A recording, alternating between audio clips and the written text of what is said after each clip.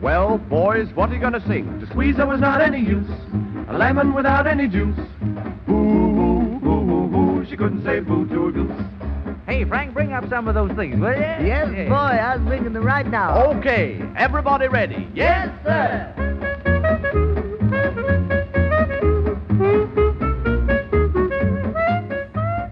Hi, I'm Jacob. And I'm Annie. And you're listening to Boo to a Goose, a podcast about expressions, idioms, and slang. From across the pond. And today's episode is an expression I'm very excited to discuss. This is a phrase that I literally had never heard before. And you use it fairly frequently. And I've heard other British people say it as well. But I feel like you are often referring to things as being a palaver. Yeah. So first, can you spell? Because I did take a glance at your notes earlier. Mm-hmm. I, in my head, have been pronouncing it the way that you pronounce it. But I think that so could you spell palaver for me? Yeah, palaver. It's Palaver. Ver. So I think I would actually say, if I was hearing it for the first time, palaver. Okay. So maybe that's part of the miscommunication. Maybe. Have you heard the word how you would pronounce it? Palaver? I definitely haven't. Okay. Yeah. Well, that doesn't change anything. It doesn't, yeah. Yeah. And to be honest, I was quite surprised when I looked it up as well, because it's not a word I've ever written. Okay. It's a word that I say kind of in slang or informal use, but I've never written it down. And it always reminds me of the dessert pavlova. Okay. So I always thought it did end in an A too. Sure. And I thought it was like pagoda, like a piece of Chinese architecture. Mm-hmm. Neither of those. Yeah, it's neither a dessert or a piece of architecture. Yeah. But you will be interested to find out what it actually is. So let's talk about the slang use first. So could you use it in a sentence? This is something I struggle with, and you always put me on the spot. I need to prepare sentences. I went to the DMV, for any Brits out there, that's where you get your driving license from. What a palaver. Well, what do you guys call it? Where you get your driving license? I got mine online. Well, yeah, but you have to go somewhere and take a test, right? The test center? Oh, it's not like... know. We don't call it the DMV. I think some people call it the MVD, the Motor Vehicle Department. We're off base. We're off base. We're definitely off subject. I could have sworn. All right. It's a palaver. It's a palaver. It's a palaver. Going to the DMV is a big palaver. A big palaver. I lost my passport and had to get a new one. What a palaver. Okay, so now I think people understand. It's like an ordeal. It's an ordeal. It basically means elaborate or complex procedure. That was the definition I found. An unnecessary, elaborate, or complex procedure. Oh, so a palaver would specifically refer to something that definitely could be done more simply. I guess, yeah. Something that's just over the top. Like, you might get back from a hard day and you'd just be like, what a palaver. Like, it didn't need to be like that. Mm-hmm. It also kind of means something that's tedious or time-consuming, like a task that's tedious or time-consuming. Sure. So maybe not always does it mean that it could have been done simpler, but it's just the idea of it is just such a palaver. Mm-hmm. Like, such a waste of time. Okay. Yeah. Like going on a wild goose chase. Yeah. A wild boo to a goose chase. Or... no, different. Different to the last country. I'm just trying to plug the show. Yeah. So that's basically what it means, and that's the only meaning I've ever known of this word. Mm-hmm. Okay. But when I looked it up, that's the informal use from what I found. Mm-hmm. But there are other meanings to this word that I had no idea. Okay. In the dictionary. Okay. So apparently it also means, as a verb, to talk unproductively and at length. Which I've never heard of. So you might say something like, it's too hot for palavering. And palavering is like the act it's of a verb. Chatting. Yeah, it's also a verb. Palavering. To palaver, palavering. Oh. And it means that you're talking for a really long time about nothing. Nothing important. Okay. Yeah, I've never heard that before. That's interesting. That's so different. Well, that does kind of, it's like superfluous and unnecessary. Yeah. Chatter. So that sort of feeds into the other definition. But that is different. That is definitely a different thing. Exactly. And I think that this definition is the link between another definition I'm going to tell you now. Okay. So, and this is also kind of the origin. So apparently the other definition is a negotiation or a meeting. And in modern context, it might be like a palaver between foreign ministers. So it's a meeting between two cultures or two people who don't speak the same language. So, like, it's an act of diplomacy. A Kind palaver. of. Oh my God, that completely makes sense. Yeah, so... Yeah, because like whenever you have to do anything that we would describe as a palaver, everyone talks about how diplomacy and democracy and everything is such a, or just public, government work is such a slow and arduous process.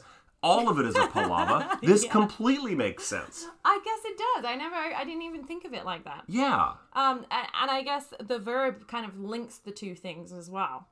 With it being more about a conversation or an act of negotiation, and then it turns into a verb and says to talk unproductively at length, and then that turns again into a noun, and we call things a palaver that are unnecessary or elaborate. So they kind of do tie into each other a little bit. So it's a simile, essentially. Like, if you are ever waiting in line for any long thing for any reason, to bring it back to your previous analogy, it was like going, like, oh my God, I wanted to get this donut at this new donut stop, and I was waiting in line so long, I thought I was at the DMV. So this is the same thing. This is such an ordeal. It was just like when two countries try to negotiate trade or whatever. And that's exactly what it is. Yeah. That comes back into the origin. So then I started looking up at the origin of the word. Apparently it comes from the mid-18th century, and it's Portuguese in origin. Ooh. Yeah. Okay. And it comes from the time, apparently, when the Portuguese and English sailors met during trading trips on the West African coast. Okay. So... Oh. Yeah, it doesn't come from a great place. Oh, no! Oh, no! This is slavery? This is a slavery word? It didn't say anything explicitly online about slavery. It just spoke about trading, but I think it's implied. What time period was this? The 18th century. Oh, goodness. Yeah. No! Yeah, I'm sorry. Oh, my I like God. that word. So, do you want to know what it actually meant during that time What period? a dark turn this has taken. So, the Portuguese and the English sailors used to meet on their... I'm doing air quotes, trading trips. Sure. On the West African coast, and the English borrowed the Portuguese word palavra, which is spelled Palavra, palavra, and that just means a speech or a word, like having a word. Okay. Can I have a palaver with you? Exactly. Yeah. And the Portuguese used it to mean a discussion with, again, air quotes, quote unquote, natives. So it was specifically to refer to a conversation that happened between traders and people that lived in West Africa at the time to trade goods. I hope not people. I hope it's like spices or whatever. I hope it's spices. That's too. best case scenario. Yeah, best case scenario. They're having a... So many things could be sold. We don't have to jump to the worst possible thing to sell. Okay. Yeah. So people were having a palavra about selling spices or minerals or metals or precious metals. Right, precious metals. Yeah, palavras only have specifically to do with silver. Sure, hopefully. Yeah. And diamonds. Yeah, and that's where it comes from. Oh, that's not exactly cruelty-free either. Yikes. So the English borrowed that word, and then that's what it's come to mean in the English language now. It's okay. So, but to describe an inconvenience. Yeah. Oh boy. But you can kind of see how it's evolved, right? So it's come from this place, not a great place, right? And then we've moved on to kind of mean more generally just like a negotiation between two different cultures, okay, and people that speak different languages. And then we've gone on and used it maybe to talk about, to say it's something that when people talk unproductively for a long period of time. Sure. And then we've gone on to say it's this thing that's, unnecessary, elaborate kind of task. A very challenging conversation. Like, you can kind of see how it would evolve. Like the conversation one might have when saying, hey, can I buy some people from you? Oh. Or, hey, can I have some spices? Right. And then somebody looks at you blankly and doesn't know what you're doing. Kind of language. Yeah. And the Portuguese and the British were probably carrying their guns with them as well while they did all of this. While they were trying to trade. And they were probably giving people a very unfair price. I wonder how many more of these terms we're going to discover have roots in colonialism. I think most British terms probably have some link to the colonial past. Oh man, I did not get into this thinking it would be a history podcast. Here we are. Here we are. Well, we'll try to decipher some fun ones too. Yeah, it's kind of... Maybe we'll do some like hyphy slang next week. It's ruining my love of British slang. Yeah. And I may start to use the word slightly less. Sure. Yeah. Now that we know, yeah. Yeah. Well, now we know, and now you can ruin a good party with this. Here's a little tidbit, a little fact for you to bring up. Like when you bring up all the dark things that Gandhi said and believed, in addition to all his... We don't have to talk about that. Let's not talk about that. Yeah. But yeah, you can be the person, the Debbie Downer at the party, that if you overhear someone saying this phrase, you can be like, actually... Hey, did you know? And then they don't invite you to parties anymore. Yeah.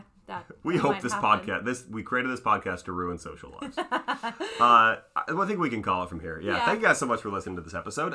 Please like, share, subscribe wherever you get your podcasts. Be sure to give us a follow. Leave comments if there's any terms that you are particularly fan of that you would like us to potentially ruin. Hit us back about it. Thanks for listening to Boo to a Goose. I'm Jacob. And I'm Annie. And we'll see you next time. Thanks, guys. She couldn't say boo to a goose.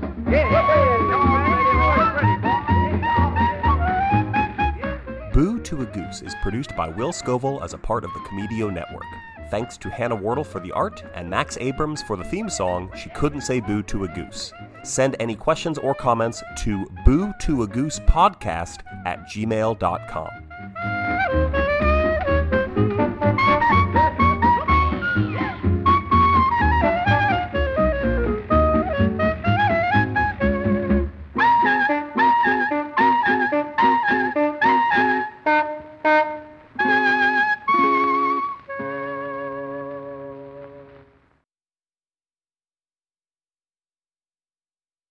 Today, documentary films are experiencing a major renaissance, and for good reason. But why are audiences increasingly choosing fact over fiction? Is it a dearth of realism, like endless comic book sequels and end-of-the-world action movies? Are viewers choosing authentic storytelling over spectacular visuals and far-fetched plots? Or maybe it's because docs f***ing rule. Hi, I'm Paco Romain. And I'm George Chen. And we host SupDoc. We didn't go to film school. We're just two comedians that dork out on docs. And since 2015, we've been recapping amazing documentaries with comedians, actors, and filmmakers like legendary comedians Dana Gould and Todd Glass. Musicians like Yacht and Dan Deacon. And even media stars like Jesse Thorne and Francesca Fiorentini. The AV Club called us enlightening, and Boing Boing said SupDoc is a great idea for a podcast. So find us wherever you get your podcasts or join us at supdocpodcast.com. And follow us on social media at SupDoc Podcast.